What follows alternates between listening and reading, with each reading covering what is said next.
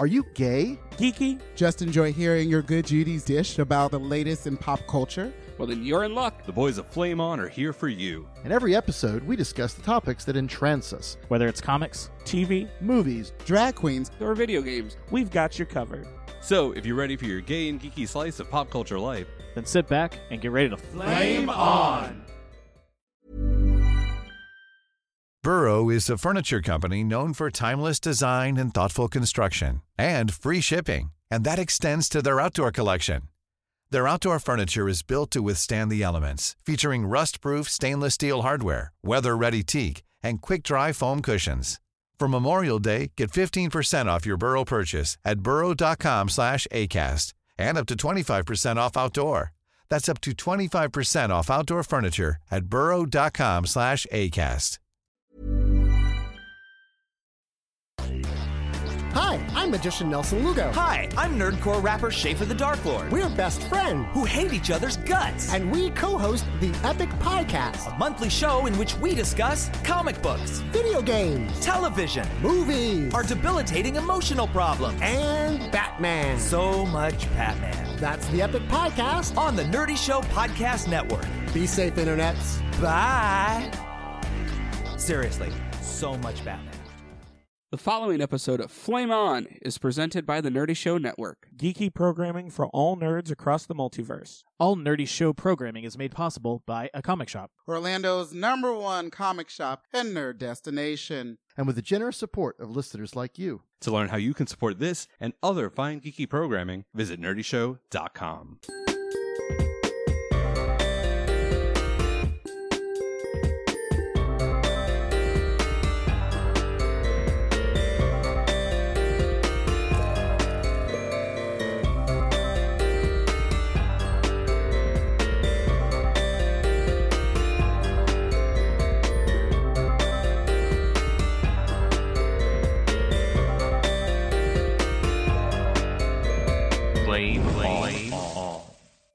What's going on, everybody? Pat DeBear here, and we are back again with another microsode for your eardrums. I'm gonna break the fourth podcasting wall and say that we are late on this episode because the day we are recording it is the day that you might be listening to it, because this episode was supposed to go out yesterday, but I have had a new job start 3 weeks ago. I finished 3 weeks, 15 days into working at this job. By day 12 or 13, I was already training other people, and I'm still in my training phase. So I am proud of myself and what I have done and learned and picked up so far. And, but at the same time, I'm also exhausted as fuck when I get home. So we haven't had a chance to meet and record. So we're recording this. It's Saturday morning and or afternoon for some of our cast members, early morning for some of our other ones, depending on the time zone we are all situated in.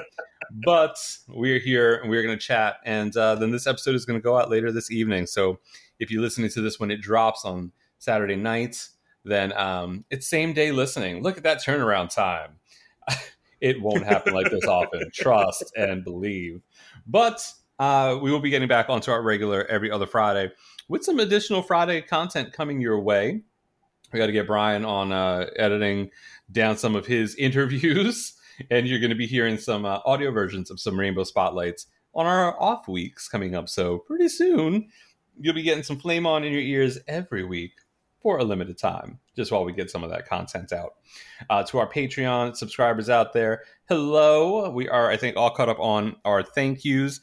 BJ and I have already started talking a little bit, and we are finalizing our new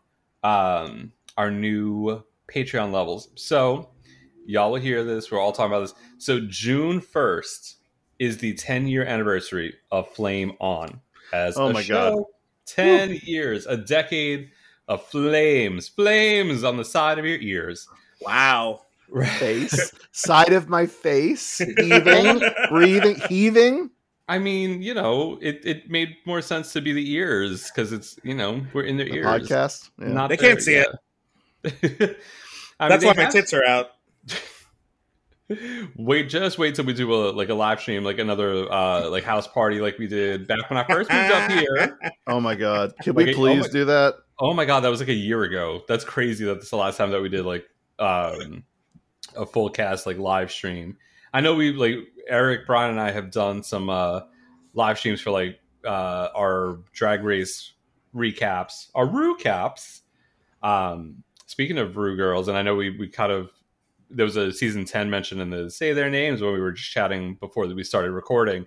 But I actually shared an elevator for 4 floors with the Vixen in Face. Oh, Yes. Say Their Names. Too vague. Was in the elevator with me. Full beat. Looked fantastic. Was wearing a gold crown like the pink and blue ones that I have. I was like, I love your crown. Aw. Anyway, just a little digression there. But we're gonna be getting those new tiers on our 10th anniversary, June 1st.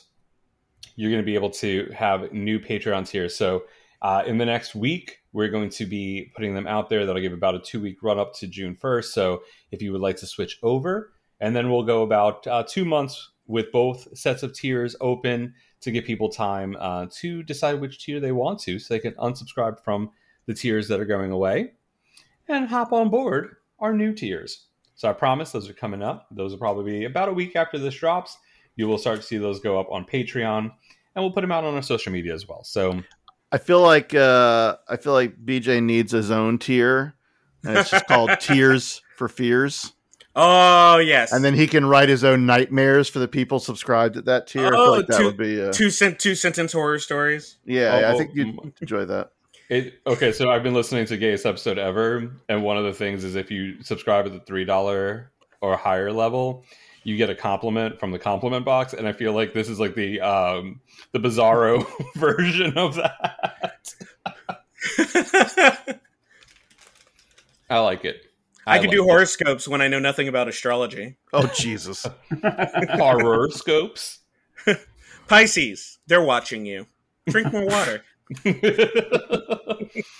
It'll be just like the Weird Al song. 2 ounces, 2.5 fluid ounces. No more, no less. Or else. My God. So starting this new job, I bought myself, I was like, I'm going to be a little healthier. A little, not a ton. Vegetables still aren't a thing in my life yet. But only, oh my God, I didn't even hit the soundboard on that. If there's one thing that I can do that sound for, it's you and the vegetable thing. That was the soundboard. It sounded so much the same. I love it. Unless I'm eating, there's a certain like Campbell's soup that's a beef and vegetable one. I love that soup. So much sodium. Hi, have you not met me? I know. I Your live body with is the Salt Lick next to me. the alcohol and the sodium. But I am glad you're drinking more water. Do you have a Hydro Flask? I don't know what This that thing is. The Hydro Flask. It's like those big, thick, whatever, and they got the little spout. These are great.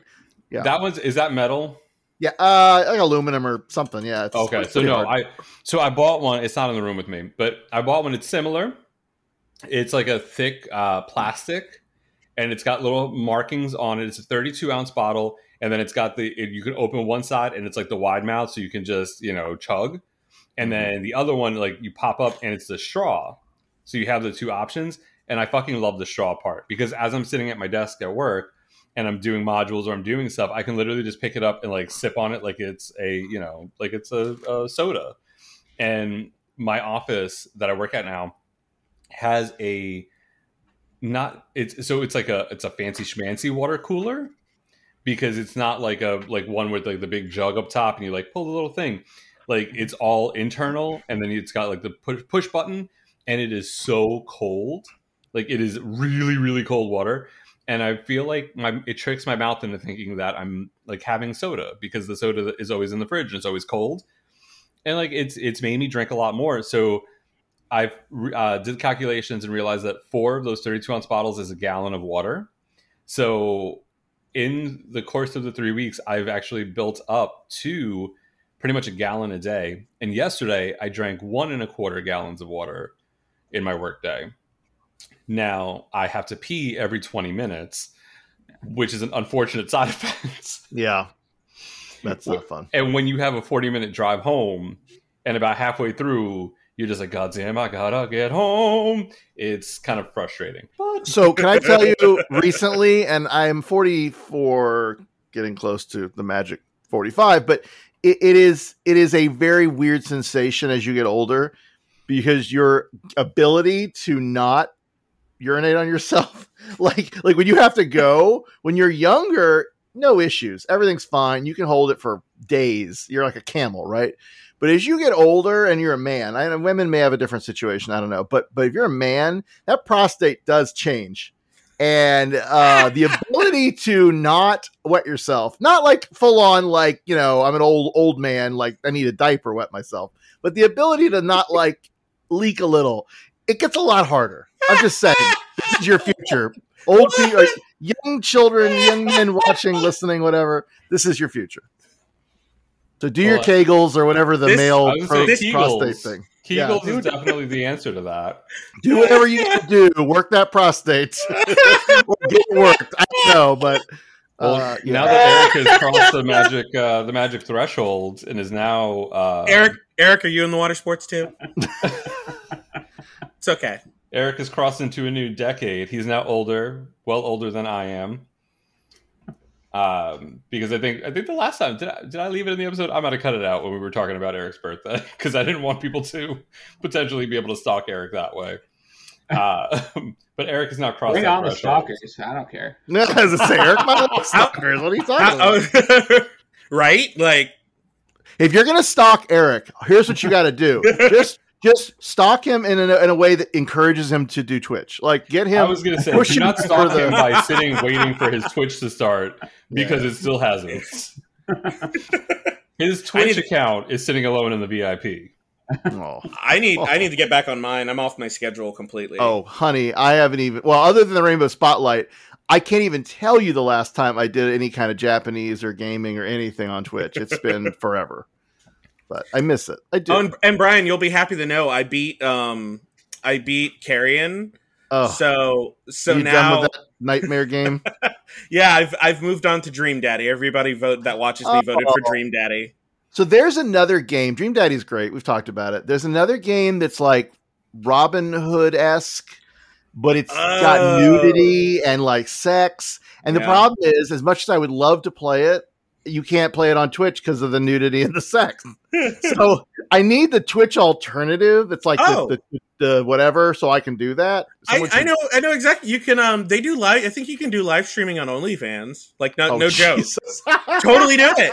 Like you can stream adult games. I think you're right. I think that's. Oh God, I'll have to set up an OnlyFans. Yeah, there's a friend of mine. A friend of mine was just like, I want to do a Twitch, but like. I just he's like, I don't wear clothes when I game. So like, what do I do? And I was like, OnlyFans does like, I think it does streaming. You should totally do that. And he's like, that's so funny. Are you serious? And I was like, yeah, do it. There's an audience for it somewhere. Oh, if your friend isn't standing up and doesn't have female presenting nipples, then they'd be fine because you can't, I don't think you can't take your clothes off during a stream.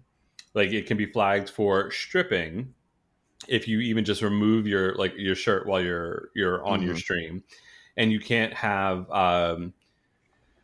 lower body genitalia showing, and you can't have female presenting nipples. I'm sure I don't think they have it phrased as that, but I felt like ever since Tumblr gave us female presenting nipples, that it just female presenting nipples. It's just a gift that keeps on giving when referencing, you know. Well, I know. I think he chatterbaits a lot, so I'm pretty sure he wants people to see all of him. So I told him just do it on OnlyFans. Oh God, do I know this person? Maybe. No, I don't think we'll talk after. It's okay. Yeah. Too vague. Give out their chatterbait handle. Oh no, sorry. All right. So y'all have heard the voices. Brian is here. Hi. Thank you. In soundboard form and in person.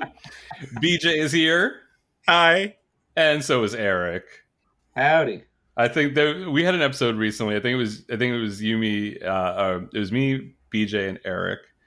And I think we got into something like this where we were just chatting, and I never introduced everybody. Oh yeah, 100%. And I was just like, okay, whatever. I think we were on the one-ups, and I was just like, he didn't introduce us. Oh well.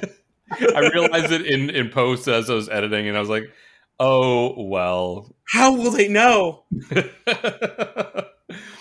So we are here. It is a microsode. We have a topic for you. One that that we have talked about briefly on a roundup episode. It was BJ's topic, and as with WandaVision, BJ brought it up on the initial show, and now we are sitting here to do a full roundup microsode about it, minus Oral, because Oral didn't care about this one as much as WandaVision, and our fans, especially our longtime fans, would have strung us up by our balls. Some of us might be into that if Oral was not part of the WandaVision episode.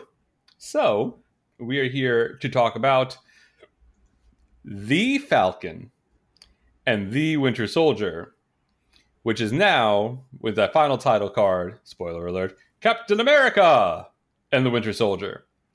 Sadly, even though Bucky grew and has hopefully now gone through his therapy, court-mandated therapy, is still technically the Winter Soldier. He doesn't get to be the White Wolf. So, poor Bucky Barnes. And I wouldn't have realized that. I wouldn't have put that connection until I watched Ryan George's pitch meeting for Screen Rant. The Falcon and the Winter Soldier. And he was like, so wasn't his arc to not be the Winter Soldier anymore? Why wouldn't his name change on that final credit? Womp, womp, womp. But the Falcon. I always wanted to say Falcon and the Winter Soldier. I'm not used to calling him the Falcon. The Falcon and the Winter Soldier. Well, he's not the Falcon anymore, so you don't have to worry about it. This is true. Although Red Wing is still there, which I love. The Falcon and the Winter Soldier is an American television miniseries created by Malcolm Spellman for the streaming service Disney+. It's based on the Marvel Comics character Sam Wilson, a.k.a. Falcon, and Bucky Barnes, a.k.a. the Winter Soldier. Set in the Marvel Cinematic Universe, sharing continuity with the films of the franchise. The events of the series take place after the film Avengers Endgame in 2019, and the series was produced by Marvel Studios, with Spellman serving as head writer and Carrie Skoglund directing. I feel very inadequate when we start talking about things now that I've listened to Gayest Episode Ever, because Drew seems to go into so much detail to like describe the shows. Sometimes I feel like too much, but I'm like, we don't do enough. So I wanted to read a description about the show.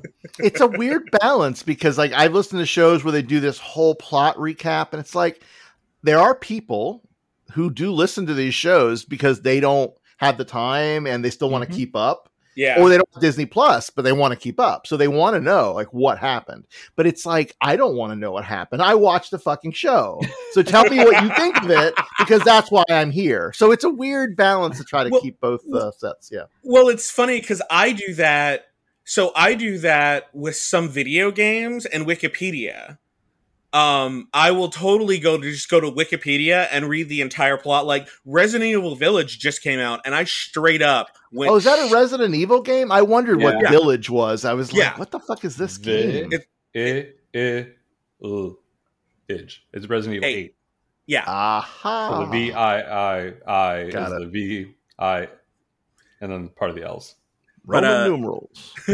But no, like when I get that way where I'm like, I know I want to play this, but I really don't have time, and it's gonna be when it's in the bargain bin like 10 years from now where I actually decide to pick it up, just like I did with Resident Evil 7. It was like a free game on PlayStation Network, but I literally already knew the plot. I just didn't know any of the mechanics or anything, like how the plot got there. So I was like, you know what? I'm gonna just look this up on Wikipedia so I can keep up with the story. And then I'll come back to it when I can come back to it to see all the action and fun. So that's probably why people are, will listen to the bits, the podcasts and whatnot that are like, so previously on Falcon and the Winter Soldier. Yeah, and like I was listening to my to our friends Media Meltdown. They have a live stream. They may turn to a podcast called Cannon Fodder, which if you're interested, go to Media Meltdown on Twitch. It's every other Thursday or something now. But yeah, Piranha, who hosts it, like she does this thing where it's like this fine line, and she sort of like goes through and sort of narrates what happens for a bit, and then the chat will respond, and like it kind of works. So I don't know. I just find it unnecessary, but again, for me, not for other people who want to know. So yes, the plot of this show. If you've been in a closet, so I mean, I figured give a little bit of background and give some props to Malcolm Spellman for adapting the show and bringing it to Disney Plus, because it is a very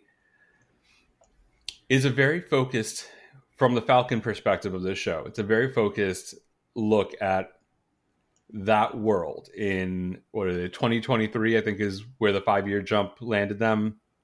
So I think it was 2018, and 5 years later in Endgame. So it brought them after the blip, or the Snapture. Honestly, Glenn Weldon's coining of the term Snapture, that's great, is my favorite description of it. I hate the blip, but Snapture is pretty great. Snapture is amazing. So in 2023, but I mean, that's 2 years ahead of where we are. And with a focus on what 2020 brought us, and really that kind of taking a deeper look at racism in America and the world, and really kind of the struggles of the Black community. And for it to be a person of color bringing this type of show to a platform, to Disney, to a platform like Disney Plus, to something as large and such a part of the cultural zeitgeist as the MCU, that's huge. And to have Anthony Mackie as Falcon be the first name in this, to be that head of, like that central character, it really is a huge thing, and it's definitely something that should be called out. So I wanted to at least give a little shout out to it, and give a little, here's what this show is, before we dive into what we thought about the episodes. So they also had an all Black writers room, if I'm not mistaken, as a thing for the show. And as much as it does a fantastic job of sort of addressing some of the historical wrongs of Black people in America, specifically with the Super Soldier program we'll talk about. What I also really thought was nice is the sort of side effect of the Snapture. I don't want to say blip, because the weird world dynamics of a world sort of in crisis from this return of all these people unexpectedly. It's not all amazing, because, like, let's say this house next to me, everybody leaves for 5 years. After a certain point, someone's going to say, all right, well, I guess that house is now up for grabs. And so you have this reallocation of resources. And over the last year, unfortunately, in many cases, unfortunately, we have seen that same kind of crisis and reallocation of resources, as certain people are able to get very wealthy during the pandemic, and others are basically destitute and in poverty because of the pandemic and not being able to work safely. So, like, what was really interesting is about that post Snapture world, and like the Wanda and WandaVision explored it a little bit personally in like one episode, briefly. But this series really dug its teeth into this world and like really like brought it home to the world we're in, which was really impressive. It was one of those things where we've been getting, since Spider-Man Spider-Man Far From Home, we've been getting glimpses like into this post-snap world and everything. And like you even get an account from Aunt May. Aunt May said she reformed in her home, and like the woman who like somebody else lived there, and the woman who lived there thought that she was a mistress, and she's just like, what's going on? And it was just this whole idea of just how chaotic, and you got to see how chaotic that was in like a hospital setting. You literally got a snapshot from Peter's high school where like half the band disappeared, and then students in the bleachers disappeared, and then they reappeared in the middle of a basketball game. Like, Well, Just and to that point, it's kind of been a progressively darker look at the post-snap reality. yeah. Far From Home, it was very much played for comic effect in that gym scene where it's like, all of a sudden everybody's reappearing in the middle of a basketball game. Like, oh, this is crazy. Even Aunt Or even- May's, you know, like it's all kind of played very light. Monica reforming in the hospital, like I said, when watching that scene, that was everything I wanted to see because it was chaos, Magic Wanda. But it was everything like that you expected it to be. Pure pandemonium, people reforming, and just like what's going on, what like all the craziness of it. And then Falcon and Winter Soldier took it that next step of like really showing the long-term implications. So as we've seen in these properties, basically one after the other, because you had Far From Home being the end of phase 3, WandaVision now being the first thing that's come out for phase 4, even though it technically wasn't supposed to be. But what we've gotten, it was the first thing. And then Falcon and the Winter Soldier being the next. So these 3 properties in a row have gone from a lighthearted, like, oh, that'd be pretty funny that everybody just kind of appeared in the middle of a basketball game to, holy shit, this really has an extreme impact on people's psyche, people's just their ability to take care of themselves, you know. And we'll talk about like with Sam, he had no income for 5 years. It's because he didn't exist, you know. Like there are these things that it really took and narrowed that focus down from a wide, funny, haha, this is kind of just a wacky thing, to the intense implications for individuals and the globe overall. And I know I mentioned it in WandaVision where we got to see it kind of on a smaller scale, just with like the town that Wanda had taken over. But now, especially when you kind of get into, if you pay really close attention to what Baron Zemo says, kind of how the government treats things, you've got this powder keg of emotion. You got Sam called Thanos a god. Like he views that Thanos as a god, not just like a super strong alien with like a dangerous artifact. He views him as a god. So I've mentioned this a couple of times. Like I even did a TikTok, a video about it. Like you've got this sort of post-traumatic syndrome kind of festering everywhere with everybody. And everybody's not just looking for like the next hero to kind of galvanize everybody. They're looking for the next thing to blame. So what's about to happen when superpowered people start popping up everywhere? Like they're really like it is the perfect powder keg for like this whole mutant issue that's about to pop up.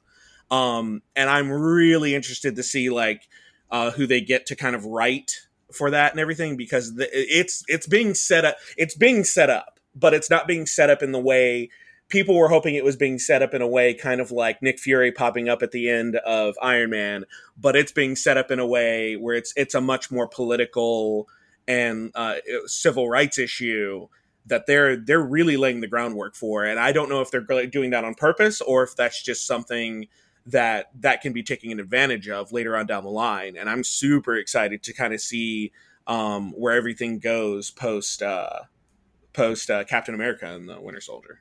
Well, you know that Feige and team do not do things willy-nilly, and they don't do it without a plan. So with them knowing that this deal was in the works and pretty much knowing that this was going to happen, especially with these newer properties, these phase 4 properties, that groundwork that you're seeing definitely is intentional. And that's been at the core of the X-Men from the inception, has been very much a civil rights allegory. So to see that kind of stuff being set up is fantastic, because I want to see the X-Men done right. I don't need to just see like Wolverine, you know, pop up and just slashing things. Like I want to see these characters really paid attention to, because that's, yes, was I there in 2000 when X-Men came out and, you know, watching it in the theaters? Yes.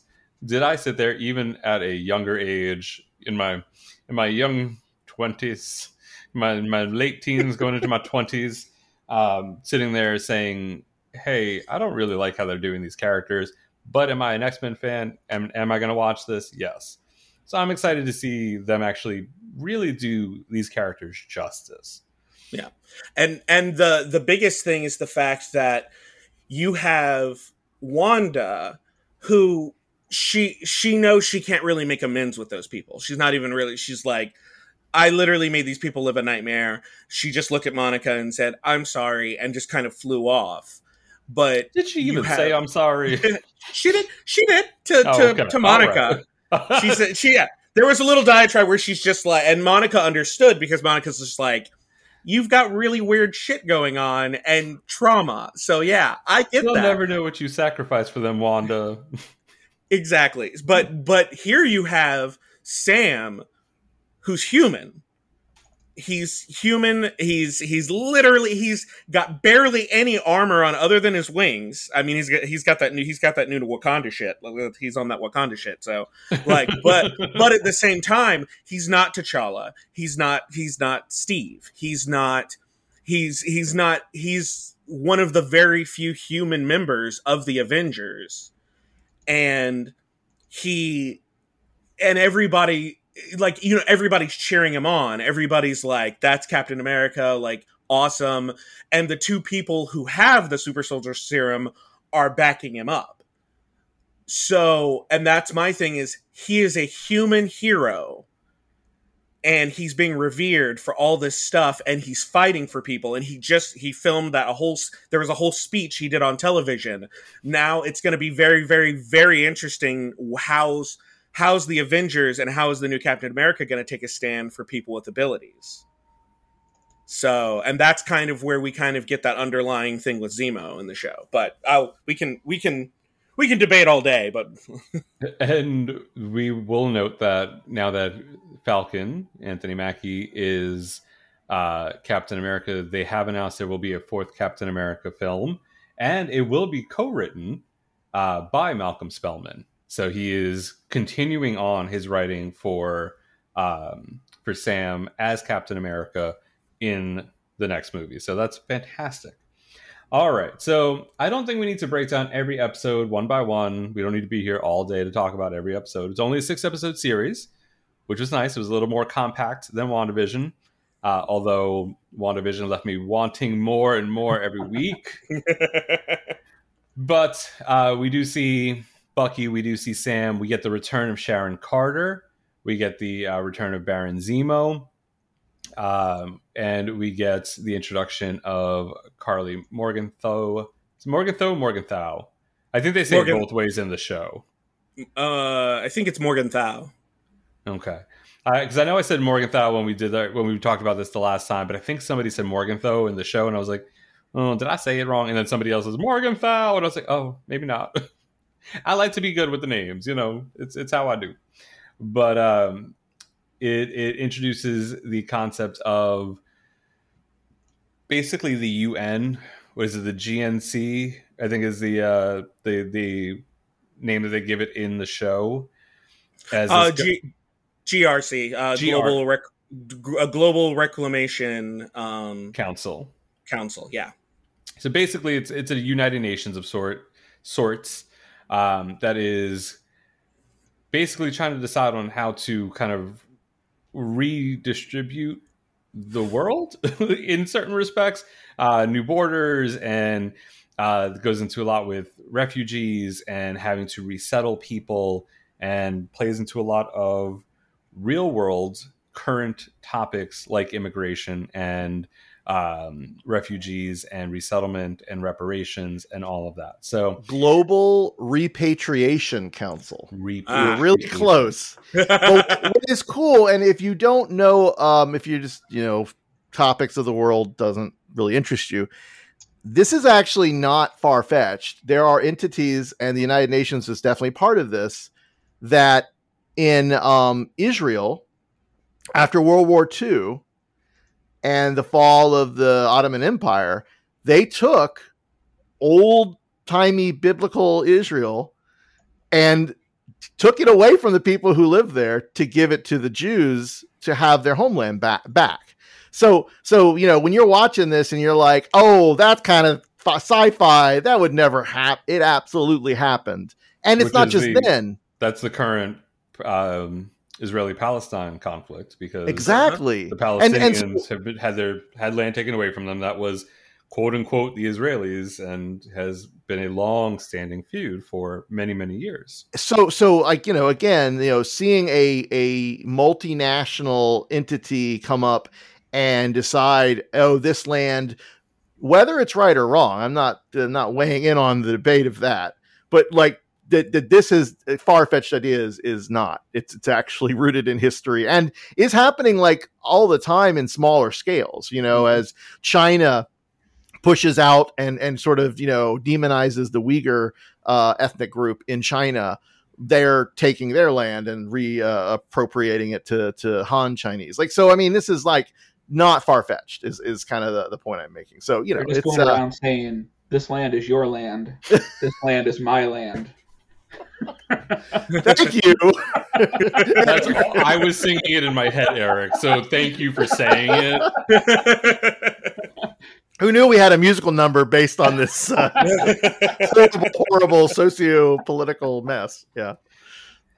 Anyway, but it's really interesting to see this. And what I love is that they have taken this real historical and real thing and spun it into this thing that works well in this fictional universe and allows a character like Flag Smasher, which we should talk about the roots of Flag Smasher. Oh, yeah. Some ridiculousness in the comics we need to mention.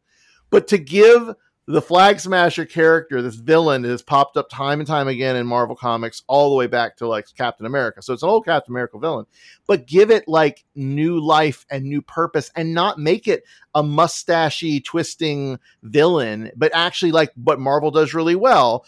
A person who they don't think they're a villain. They think they're a freedom fighter. They think they're trying to save their people. They're doing the thing to them that is the most good they can do.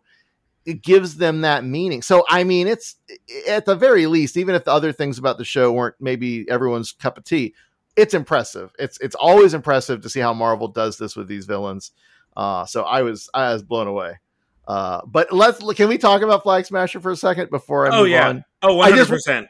I want you to know, because I don't know if any of you have read the wiki, and I will tell you, I have not read these issues. I'm not a Captain America like fan in that sense. I bought issues, but I never really was that into it up until like maybe the Brubaker era, where you got Bucky Cap, and then the Sam Wilson era, which I sold my comic collection about a year ago. Oh, I really wish I hadn't. Comics have gone up so much because of the pandemic, and then that I had the first appearance. Anyway, whatever, doesn't matter. I try not to worry about that and lose sleep. But Carl Morgenthau, whatever, son of a wealthy Swiss banker turned diplomat in Bern at Switzerland, who cares, did this whole thing where he used terrorism to spread anti-nationalist sentiment, conducting a one-man terror campaign in New York City against nationalist symbols, holding hundreds as hostage until Captain America captured him. Sound familiar? Establishing a society called Ultimatum. Now, Ultimatum is an acronym, and you're going to love this acronym, right? Ultimatum stands for the Underground Liberated, Totally Integrated Mobile Army to Unite Mankind. Having had to write acronyms for my job many times, I'm going to tell you right now that this is one of the most horrible and impressive acronyms I've ever seen. And it's a comic book trope. This happened a lot in the 60s, and Kirby's done it, and Stan Lee did. I mean, all of the 60s, 70s, they did this like all the time. But I love that. Shield, it's so dumb. Like it's they threw words together to make the acronym totally integrated. It sounds so Teenage Mutant Ninja Turtles, and I fucking love it. He did totally integrated, dude.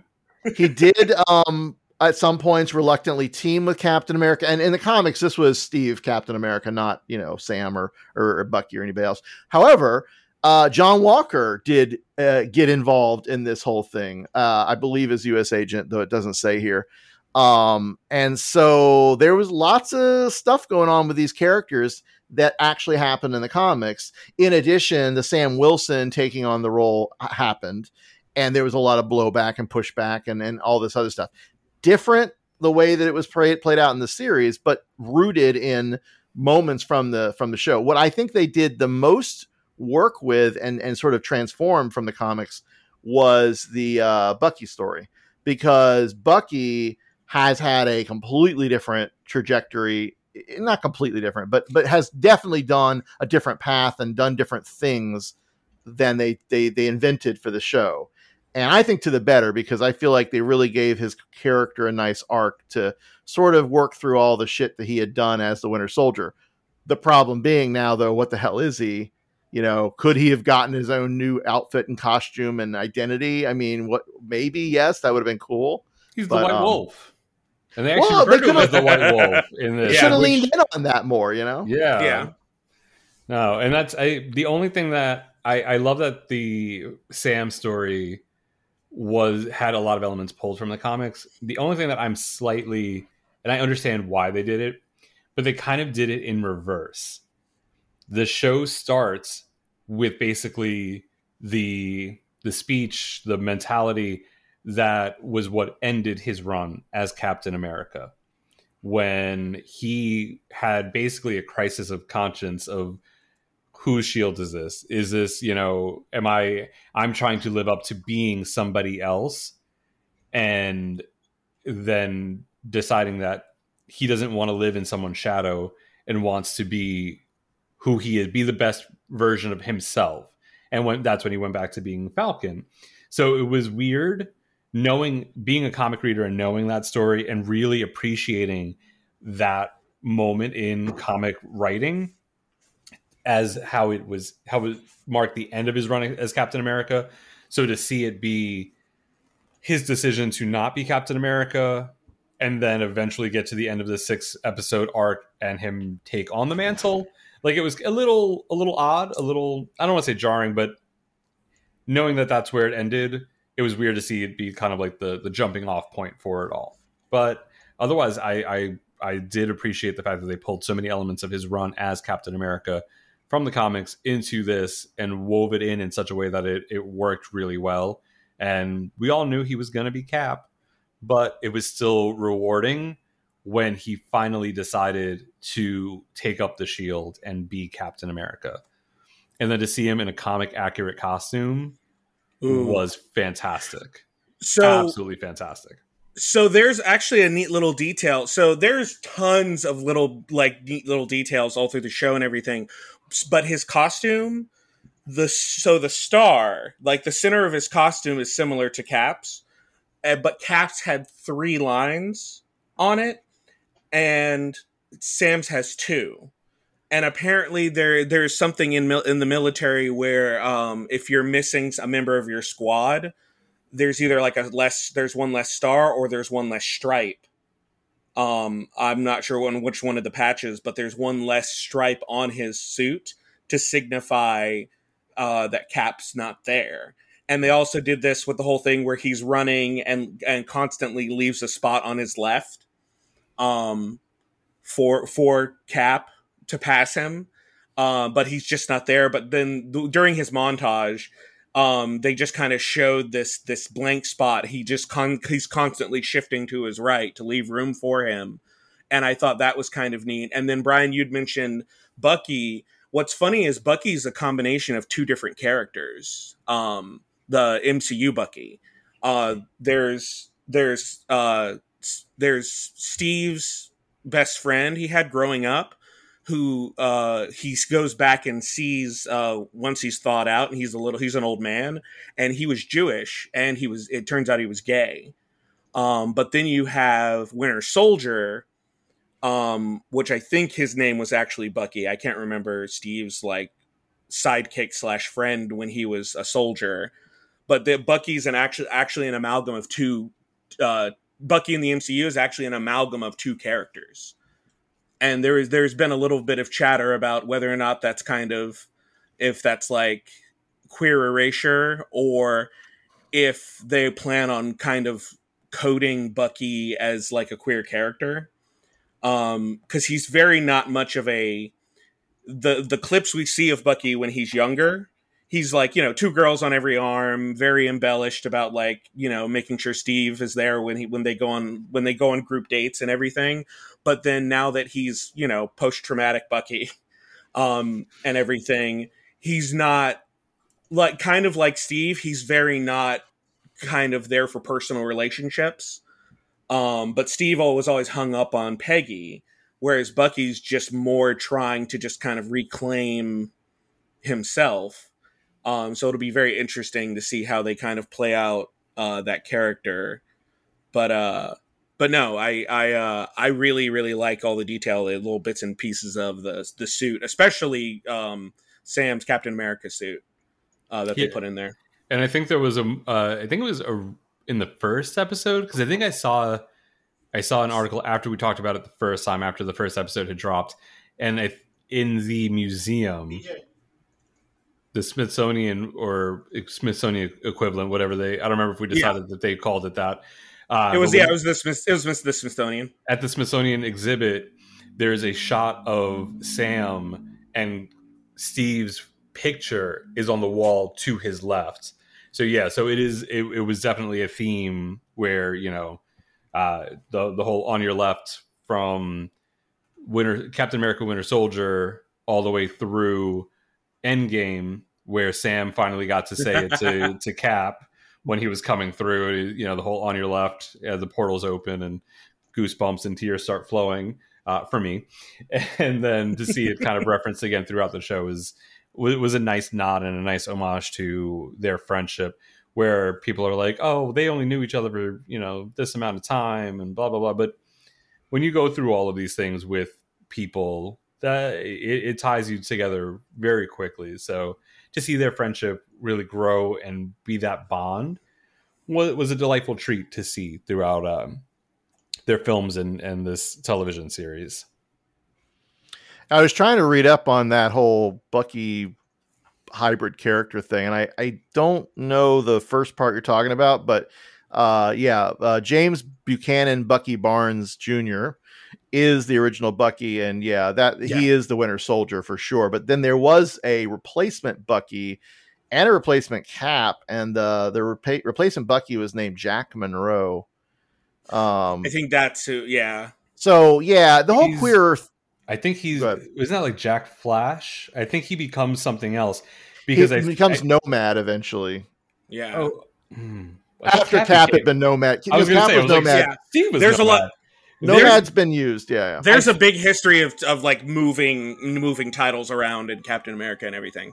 I only say that because remember, oh God, what was the name? It wasn't Axis. Where was the Hail Hydra moment from like 2015? Whatever the start of that run was. The people, the Secret Empire? Is that what it was? It was the start of Secret Empire. Yeah. Yeah. So Secret Empire hadn't started, but it was like that run up to it in that Cap run.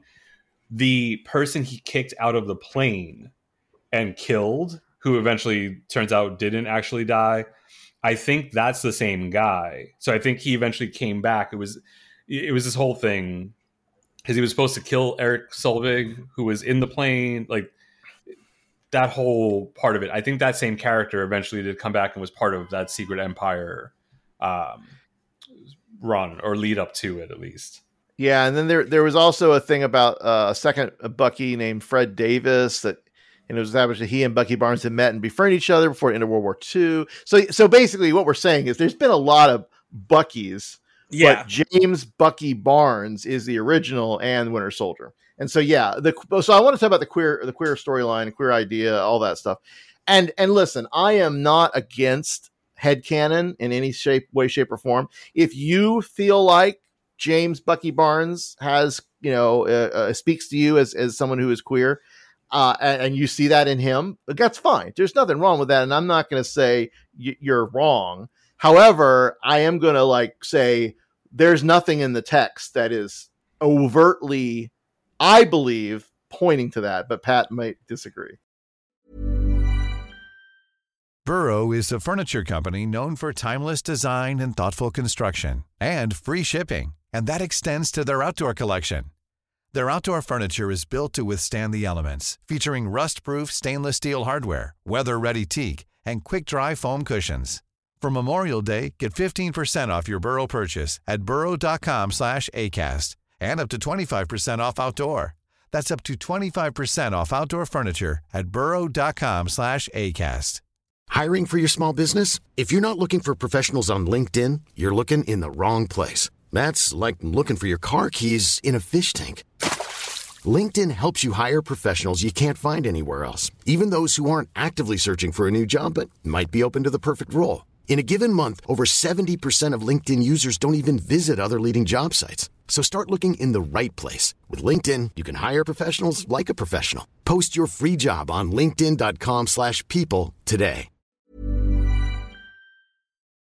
No, definitely okay. not. Although one of the big things was the whole tiger photos that Bucky references in the first episode, and how it was a reach around to it's the gayest episode ever thing. Sorry. If I'm not dropping Race Chaser allegories, it's going to be now best episode, or not best episode, gayest episode ever allegories.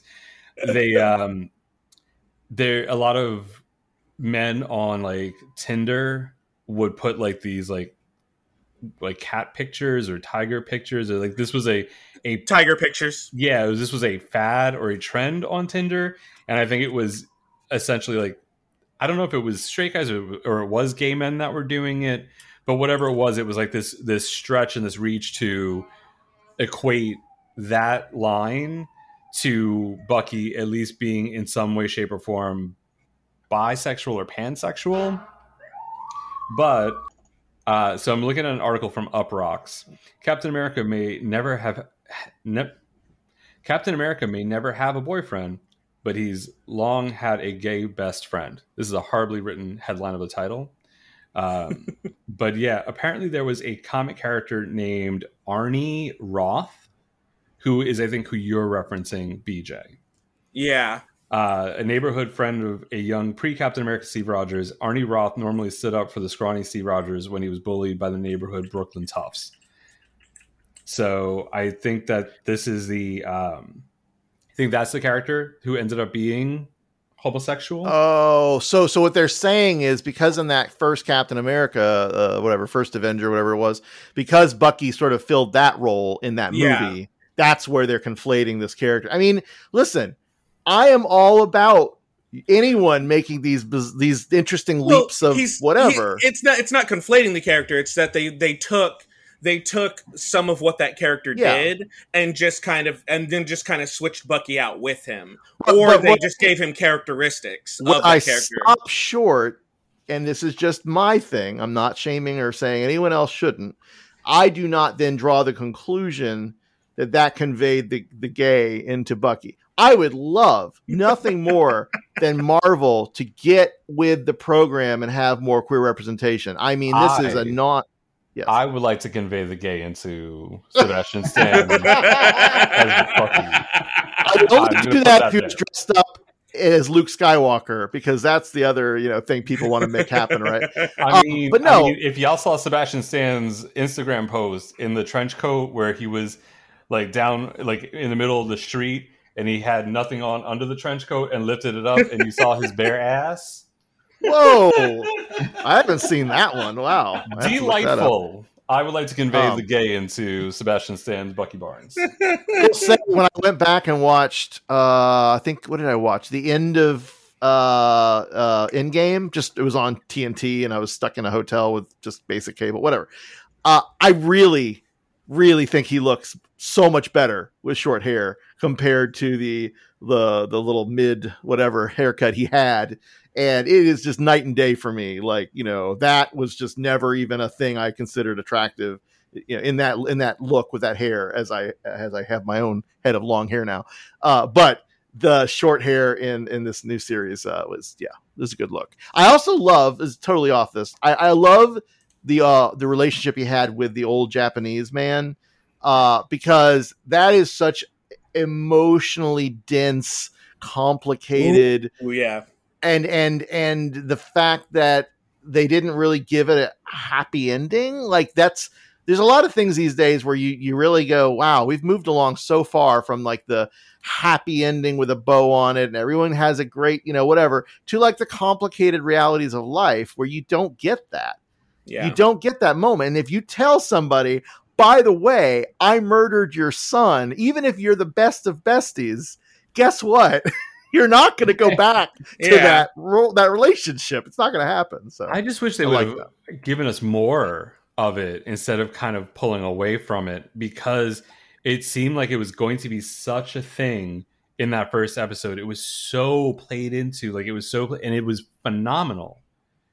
And then they forgot about it for the remainder of the majority of the next 5 episodes until this 2-minute scene where he finally admits it. And then like the camera pans out of the apartment and then we move on. And it just felt like it felt a little bit like we were cheated out of like there being a full catharsis for it.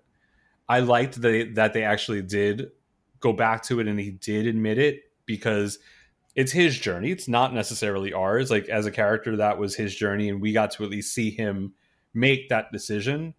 But like, I feel like a little bit more might have been nice.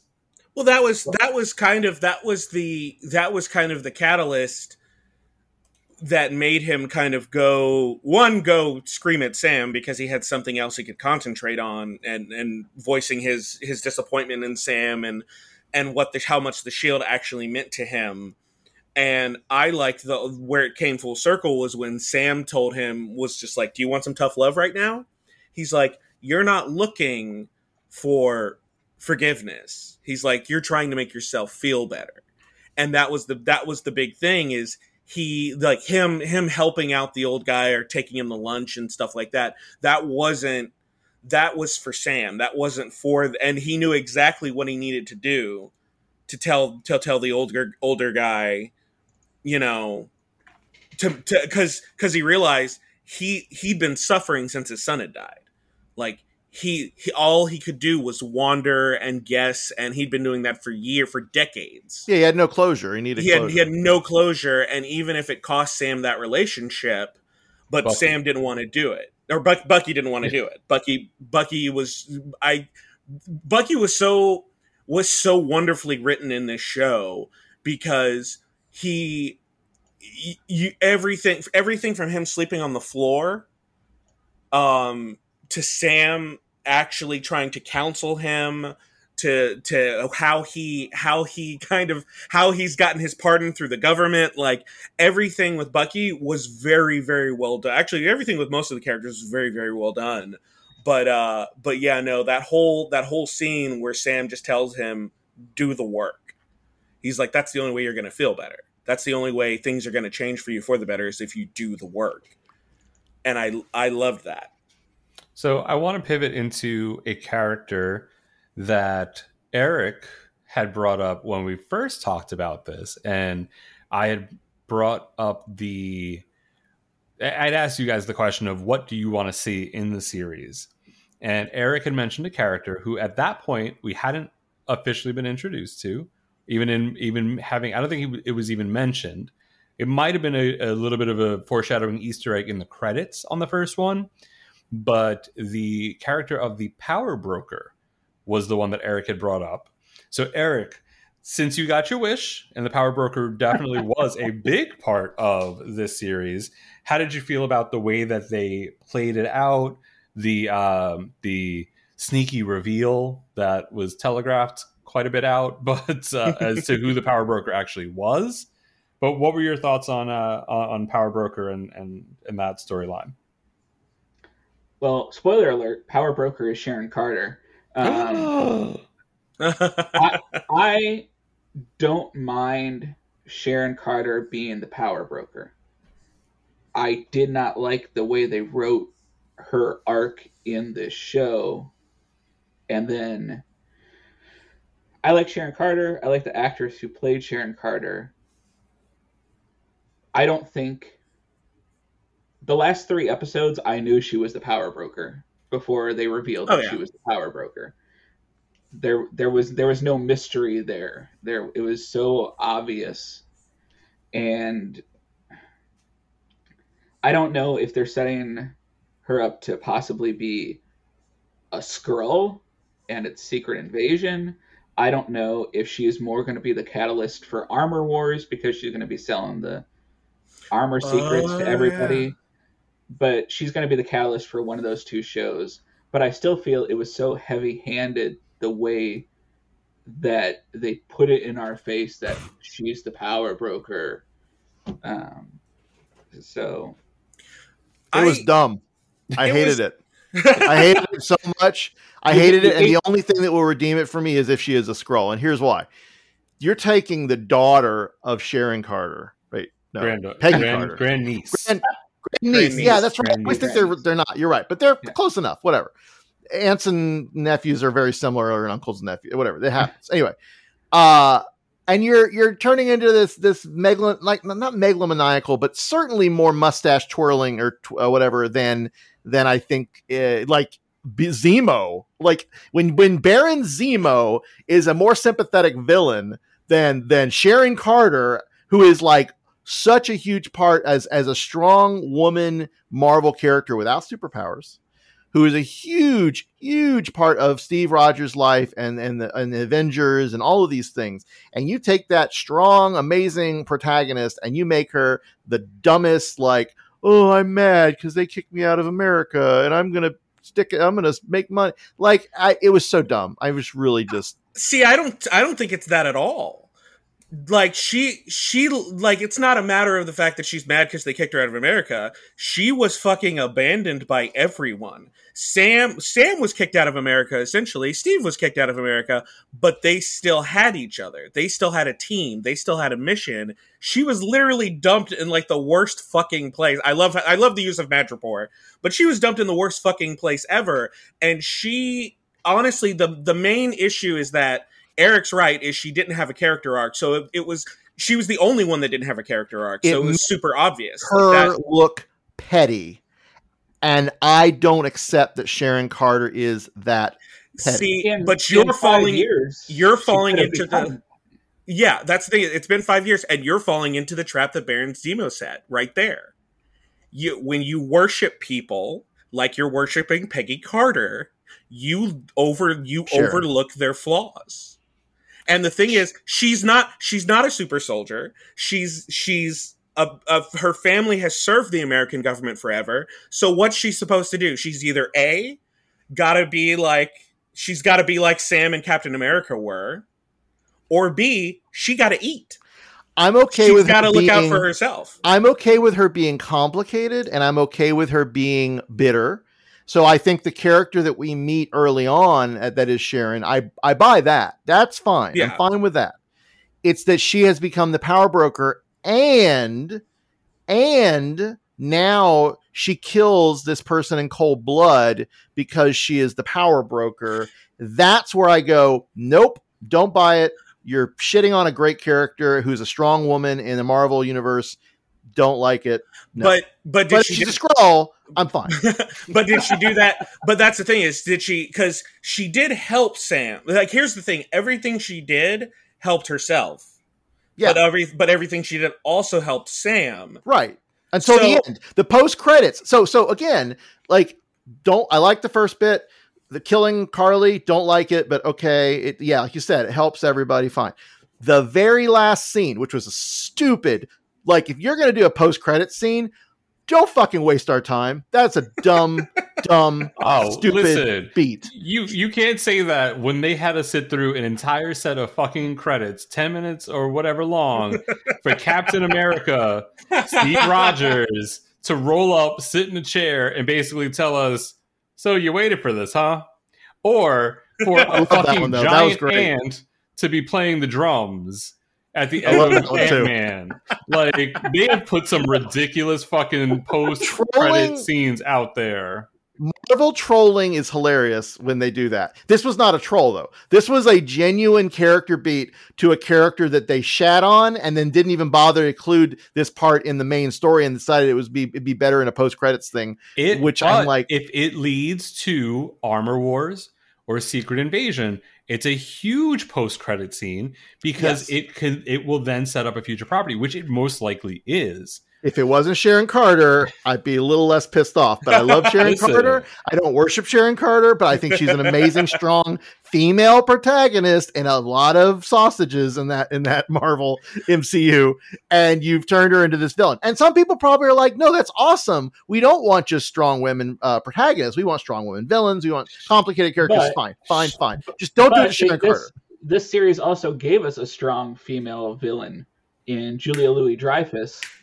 Coming in and chewing the scenery. Contessa's? Here's the thing. Madam fucking Hydra. No. How much do you know about the Contessa? Because she is not just a villain. She's been everything. She's been everything to everybody. Right. So I am all about the Contessa being there. I want to see her and Nick Fury go toe-to-toe. Even if it's Sam Jackson's Nick Fury, it's a little different. But whatever, it's fine. I really am excited that she did that character. I love the whole secrecy thing. Did you know, I just read this today, she was supposed to premiere not in this property, but in a different property that got delayed. In Black Widow. Yeah. So that was cool. And I mean, like, it still works. Because her character has ties to the Red Room as well. She's a triple agent in the comics. Totally. So, yep. So it's interesting, but like I'm very, because here's the thing is, Sam is playing a very dangerous game, and he doesn't know he's playing a very dangerous game, because the moment if the wrong person finds out Isaiah Bradley is alive, Sharon's making that phone call. His ass is grass. He's done. Like, the only reason he is still alive right now is because he's been disavowed and everybody thinks he's dead. But if he was still alive, you can bet either Sharon or everybody under the sun is going to go to harvest him for his abilities and his blood to get that new super soldier serum off the ground. So I think that would be interesting, because especially with his grandson being there. So we've got Patriot. So we've almost got all the entire Young Avengers team popping up everywhere, because I know Stature's supposed to make her appearance in Quantumania. So it'll be very interesting. It'll be interesting if she's a Skrull. If that's cool. If she's not, and she's somehow kind of just playing the background in the fourth Captain America movie, that'll be cool too. I'm super interested. There's been a lot of chatter about the Contessa possibly putting together the Thunderbolts, because you've got Zemo in the Raft now, which is where he is in the comics when he does missions with the Thunderbolts. So, and obviously the Contessa has some link to General Ross. So it's super interesting, all the parts they have moving at the end. Julia Louis-Dreyfus as the Contessa gave me Constance Zimmer in Agents of S.H.I.E.L.D. I don't know if you guys remember when she was in there as Coulson's like pseudo girlfriend before she was killed, and she was kind of like opposing force, and just she had her own group that, and it just, Constance Zimmer is a phenomenal actor, and the way that she portrayed a likable villain with some good tendencies was like the primer for Julia Louis-Dreyfus in this role as the Contessa. And as soon as she was on screen, I ate it the fuck up. It was like Selena Myers on crack. And if you watch Veep, fucking everything. It was amazing. By the way, our current government kind of gives me the feels that Veep has already started in the real world. With hopefully a more competent staff running things. But, old white man as the president and a woman of, as the vice president and all this. So it's very interesting to see how television is starting to shape up in real life. Right? But so great side characters. Brian, not happy with Sharon Carter's development. I enjoyed her becoming Petty Mayonnaise at the end. That was my favorite part, where she just chucked her phone. She's like, boom, we out.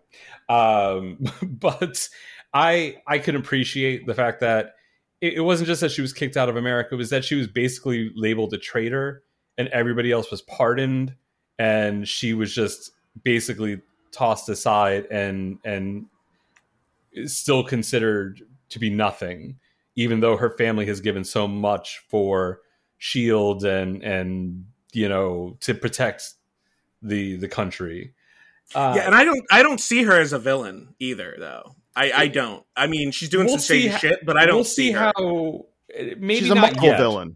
Yeah. She's a Marvel villain. It's complicated. She has real reasons, like we've talked about, for doing what she's doing. She crossed the line. She's a recent MCU villain. She's not Phase 1, early Phase 2, where it was just the person with the same powers that just is evil for some reason. We're getting these nuances. Fair. Yeah, we're getting these more nuanced takes on villains, which is phenomenal. And we're not killing our villains right away, which lets them come back for more properties. Well, hold on, because here's another sin, ding, that this show committed.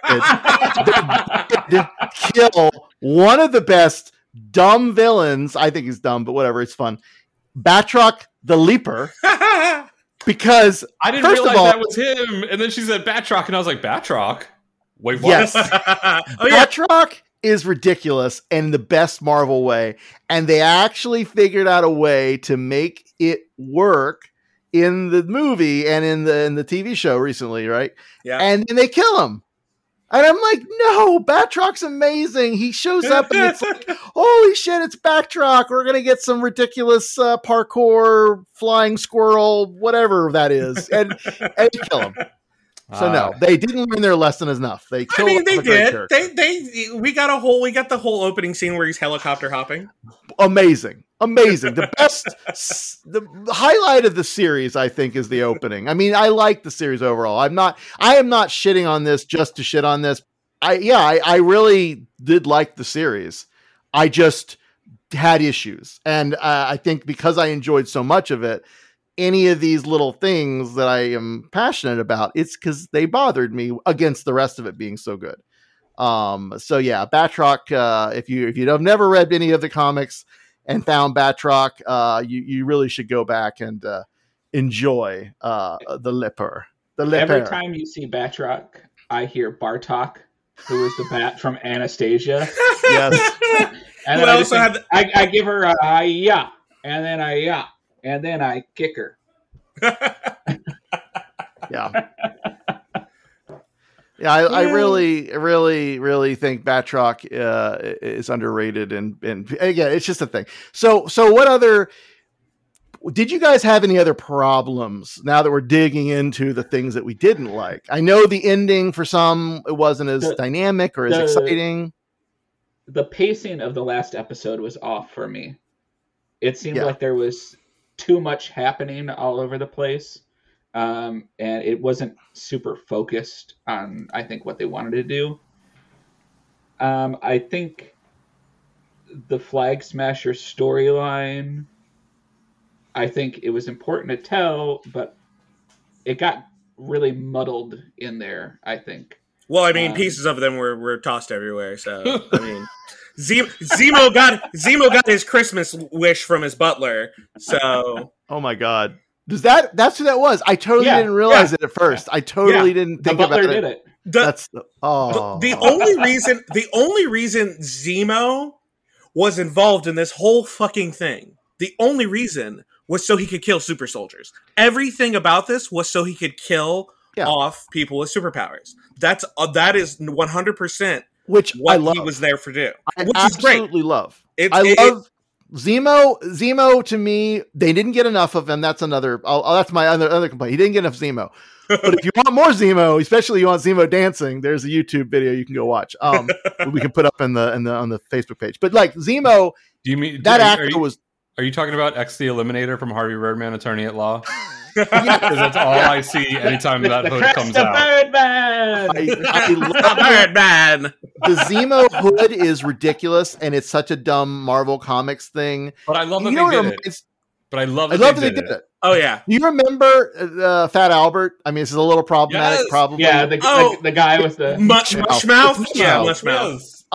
But let me tell you, like, I love the complicated role that Zemo had in this story. And I think we said earlier, maybe off before we started recording, like, we didn't know why he was there. Like, his story didn't feel finished. It's not finished because Zemo is huge in the comics as well. And if they're smart, especially after how well received compared to Ultron, was it Age of Ultron or whatever that one. Yeah. And that was he was wasted in that, totally wasted. But this is Zemo. This is the Zemo I want. Oh yeah. He's got a very clear purpose that they've defined, which is different from the comics, but that's fine.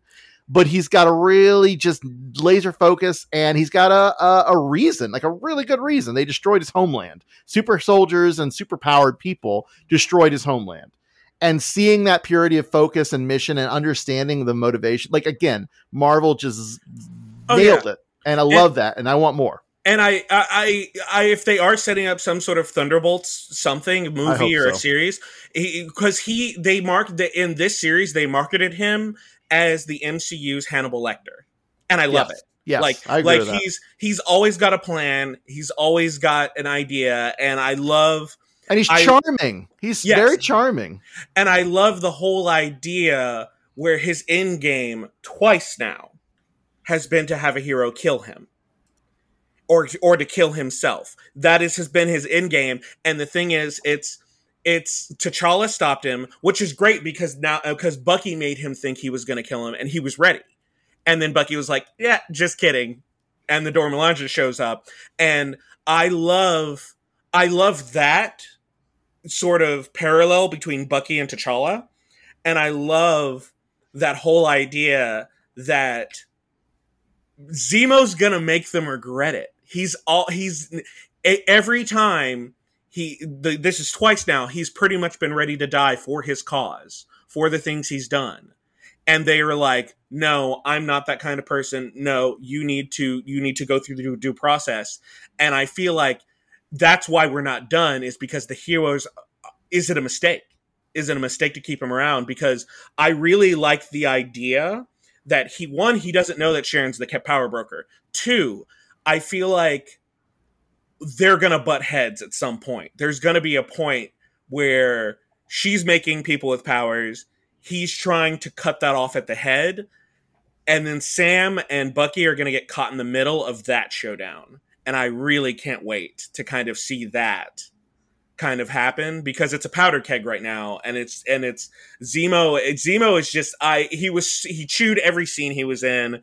Him giving out candy to everybody, like I honestly can't wait. I can't wait. And you're right, more Zemo, so more Zemo was needed. Speaking of Zemo, and you mentioned the Dora Milaje, we have to talk about that scene because I felt like Zemo during that fight was the gif of Michael Jackson eating popcorn. Yes. And then try to run away, and then ran away. Like, it was phenomenal. So when the Dora Milaje find out that that Bucky has broken Zemo out, they come to reclaim him and take him back to prison. And the best fight scene, in my opinion, of this entire 6-episode arc happens between members of the Dora Milaje and Bucky and Sam and Johnny Walker. I won't call him John because I just enjoy calling him Johnny Walker. Oh, you mean at that moment he knew he fucked up, or rather at that moment Sam and Bucky knew he fucked up. Oh, just that one moment in time when he touched her arm and is like, "Oh, you done fucked up now," and they had to show him who the fuck is boss and took him down, and then took Bucky's arm, and then and dislodged Bucky's arm, and it just fell the fuck right off and right onto the ground. That was beautifully done, and showed that even though you have extremely well-versed and well-trained fighters and a super soldier, that the Dora Milaje, where they stand is where they have jurisdiction, and they showed why that is true. And that was fucking brilliant. So I think we've covered most of our topics. Do we want to dive into John Walker, U.S. agent, now that the Contessa has branded him as such? You mean the walking epitome of white privilege? He is. Like it's he is. He is the walking epitome. Like he is the walking epitome of white privilege. He straight up murdered somebody, and the government's just like, "We're taking away your shit, but you're good. Go on ahead. Go, get out of here, you crazy kid. We're gonna take away your toys. You have a timeout for 5 minutes, but now you're U.S. But you did a good. You did a good, so you can have a secret title now." Well, it's consistent with the military code of conduct and the fact that he was in the military and, in the heat of battle, blah, blah, blah, all that stuff. So I wasn't like, oh my God, that's all you're getting. This is it. But yeah, his reaction was such bullshit. And again, I love that actor. What's his name? Shoot, I was trying to look it up. It's Russell. Wyatt Russell. Yeah. Kurt Russell, Goldie Hawn's son. Oh shit! Is it really? Yeah. That totally makes sense now. It's those mutant genes that he inherited. So if you have not seen The Lodge, I think that's the title of the show. It's AMC. It was kind of didn't do great. It had 2 seasons. He's great in that as this sort of burnout kind of crazy character. But there's also a Black Mirror episode that he is the main character in.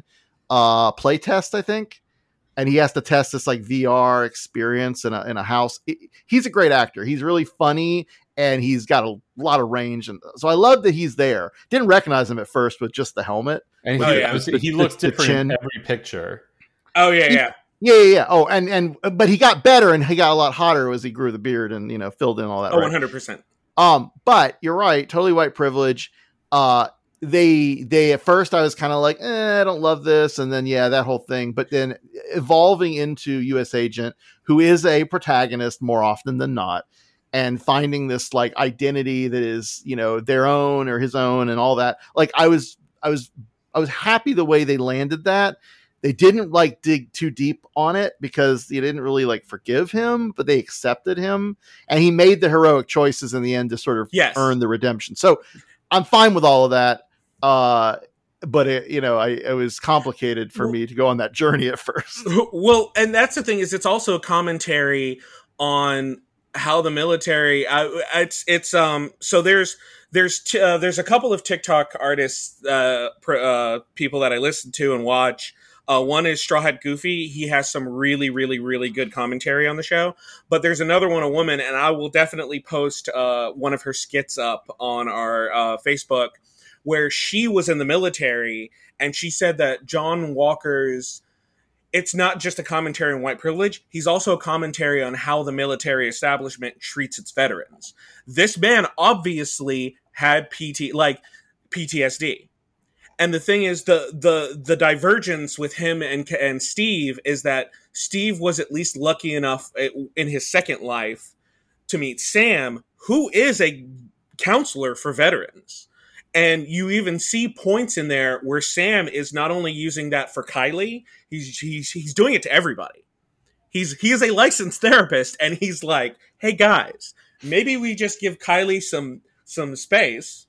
I'll go talk to her. You don't do something stupid." And we all but the thing is Walker is the perfect example as to why the original creator of the super soldier serum did not want a soldier. He didn't want a good soldier to have the serum. He wanted a good man to have the serum. And so it's funny because you can look at John Walker as kind of somewhat a sympathetic character because he's running on full throttle. And he's just being told by his superiors, this is what you do. This is your job. You get the bad guy. And that's it. He doesn't have any of that rebellion that Steve had. He doesn't. And so I really hope they do kind of dive deeper into him a little bit more. Especially with whatever properties they have coming down the pipeline.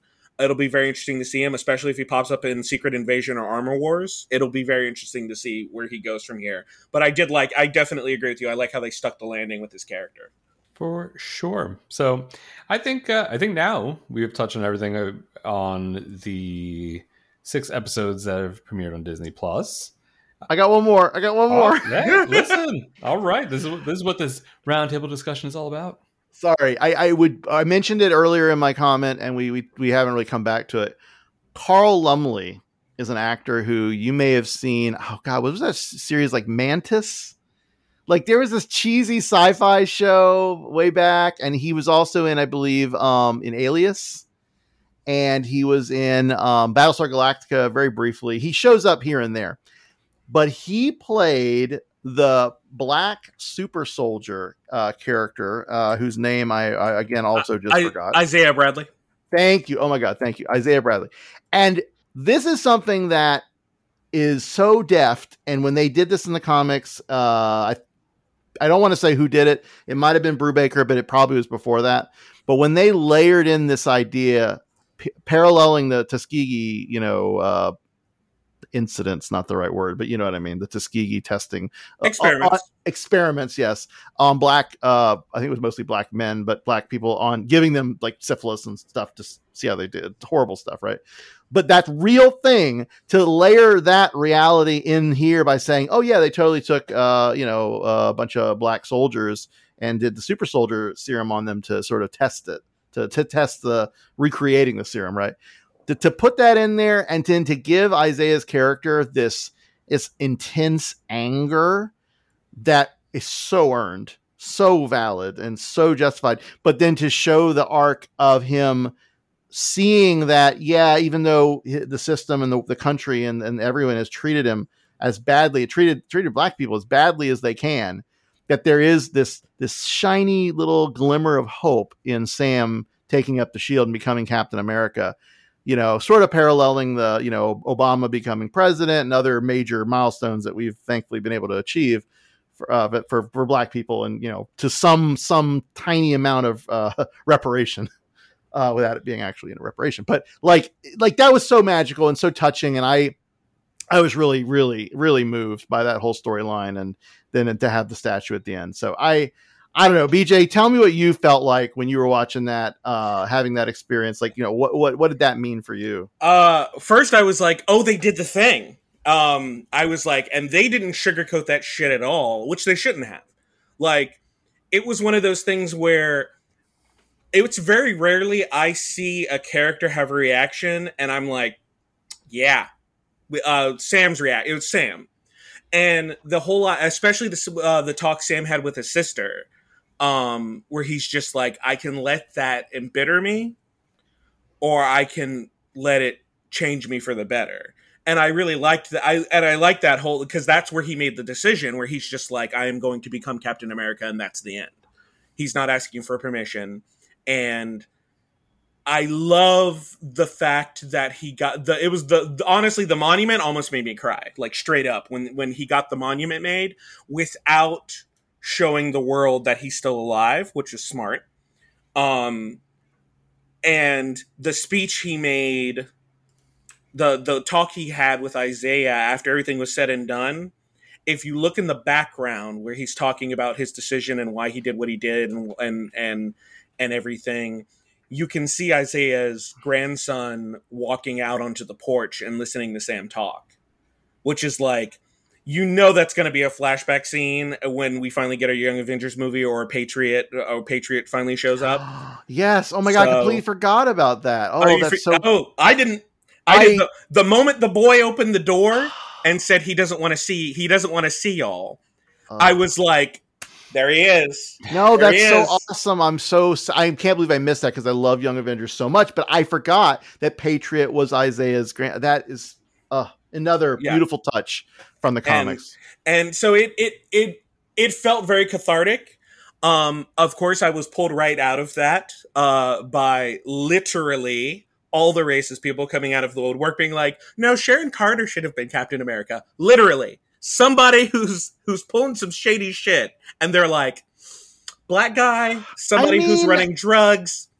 I'm not going to say I wouldn't love a female Captain America, honestly. True. I think that's a great idea, but obviously not the point of what we're doing here. So what a character? Yeah, exactly. Yeah, I was going to say Carter gets to be Captain America. Yeah, and and all the actors are reprising their roles in What If. But no, it it meant a lot. It meant a lot to me. It was very great. It's there's no way you can avoid that conversation without outing yourself now.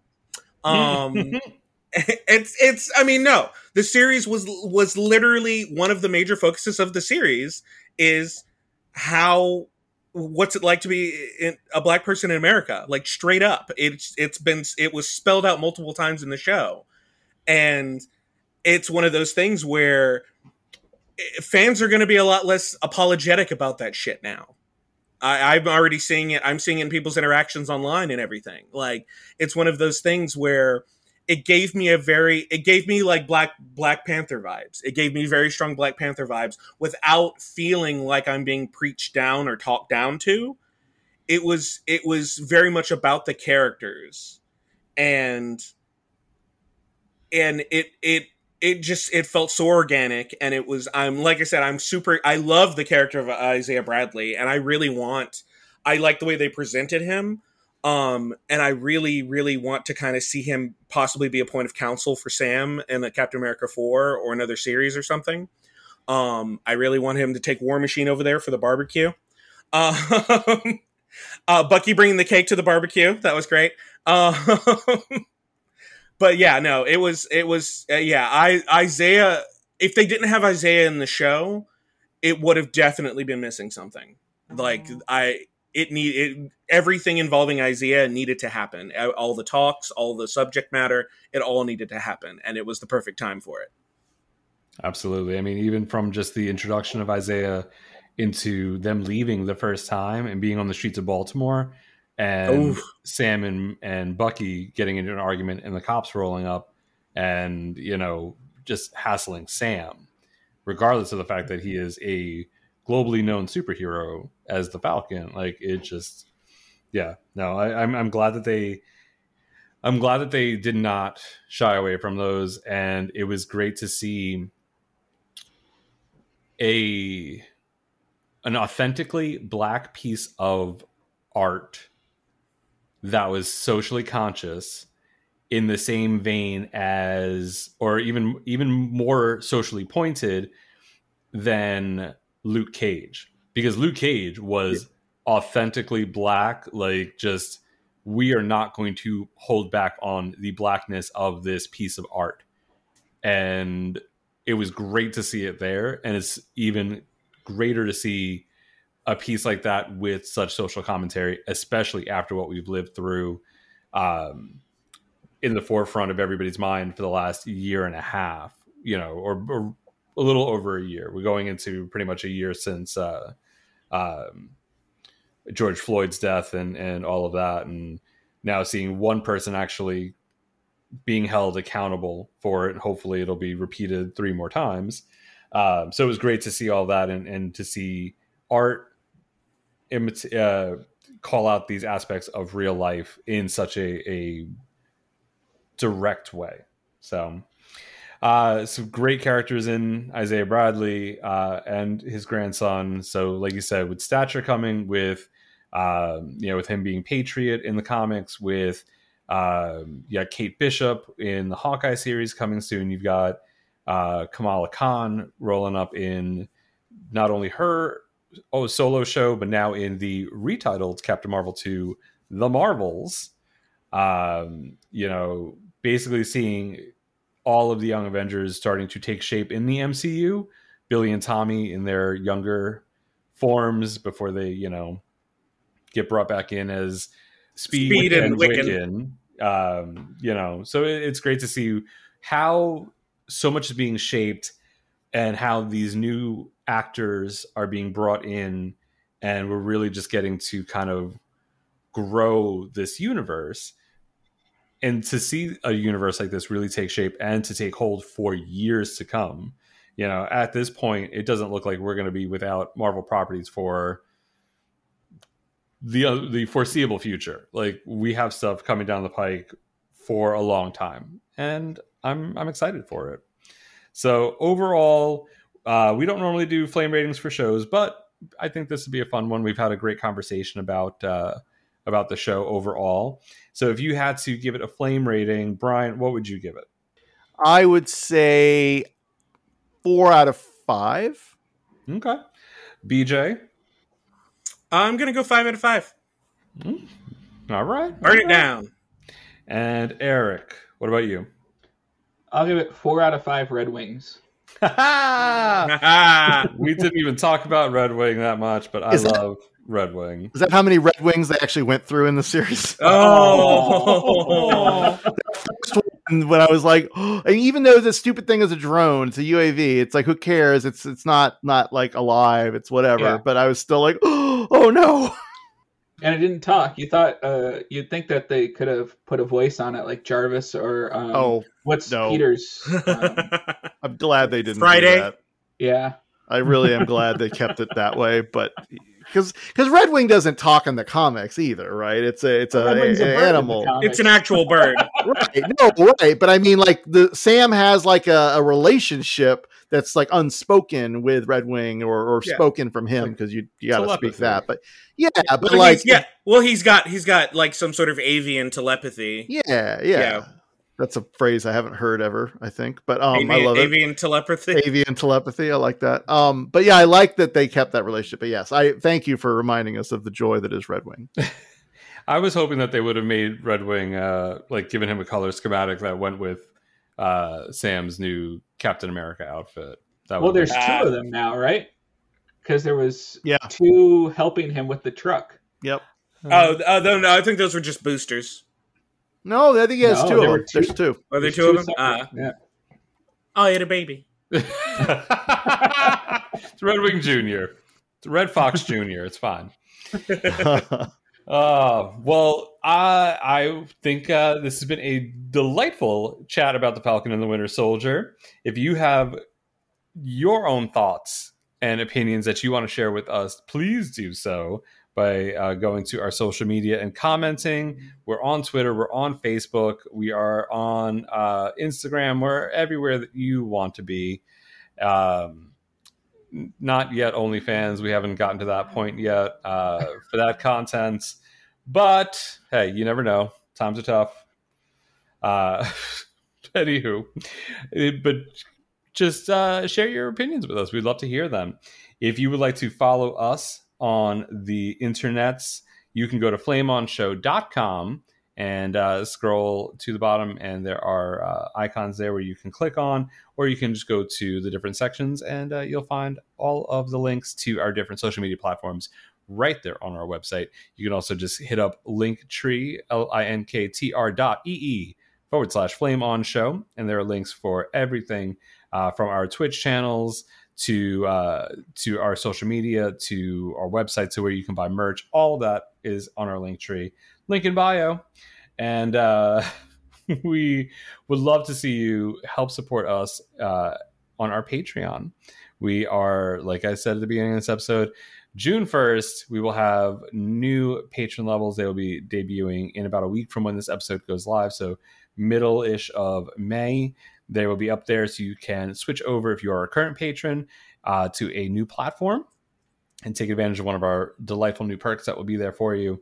Or you can become a brand new patron at patreon.com/flameonshow. And with that being said, thank you, gentlemen, for being a part of this Falcon and Winter Soldier, Captain America and the Winter Soldier conversation. And we'll be back in 2 weeks with a brand new roundup of the pop culture that we are enjoying in the month of May 2021. Deuces. Bye. Bye. Planning for your next trip? Elevate your travel style with Quince. Quince has all the jet-setting essentials you'll want for your next getaway, like European linen, premium luggage options, buttery soft Italian leather bags, and so much more. And is all priced at 50 to 80% less than similar brands. Plus, Quince only works with factories that use safe and ethical manufacturing practices. Pack your bags with high-quality essentials you'll be wearing for vacations to come with Quince. Go to quince.com/pack for free shipping and 365-day returns.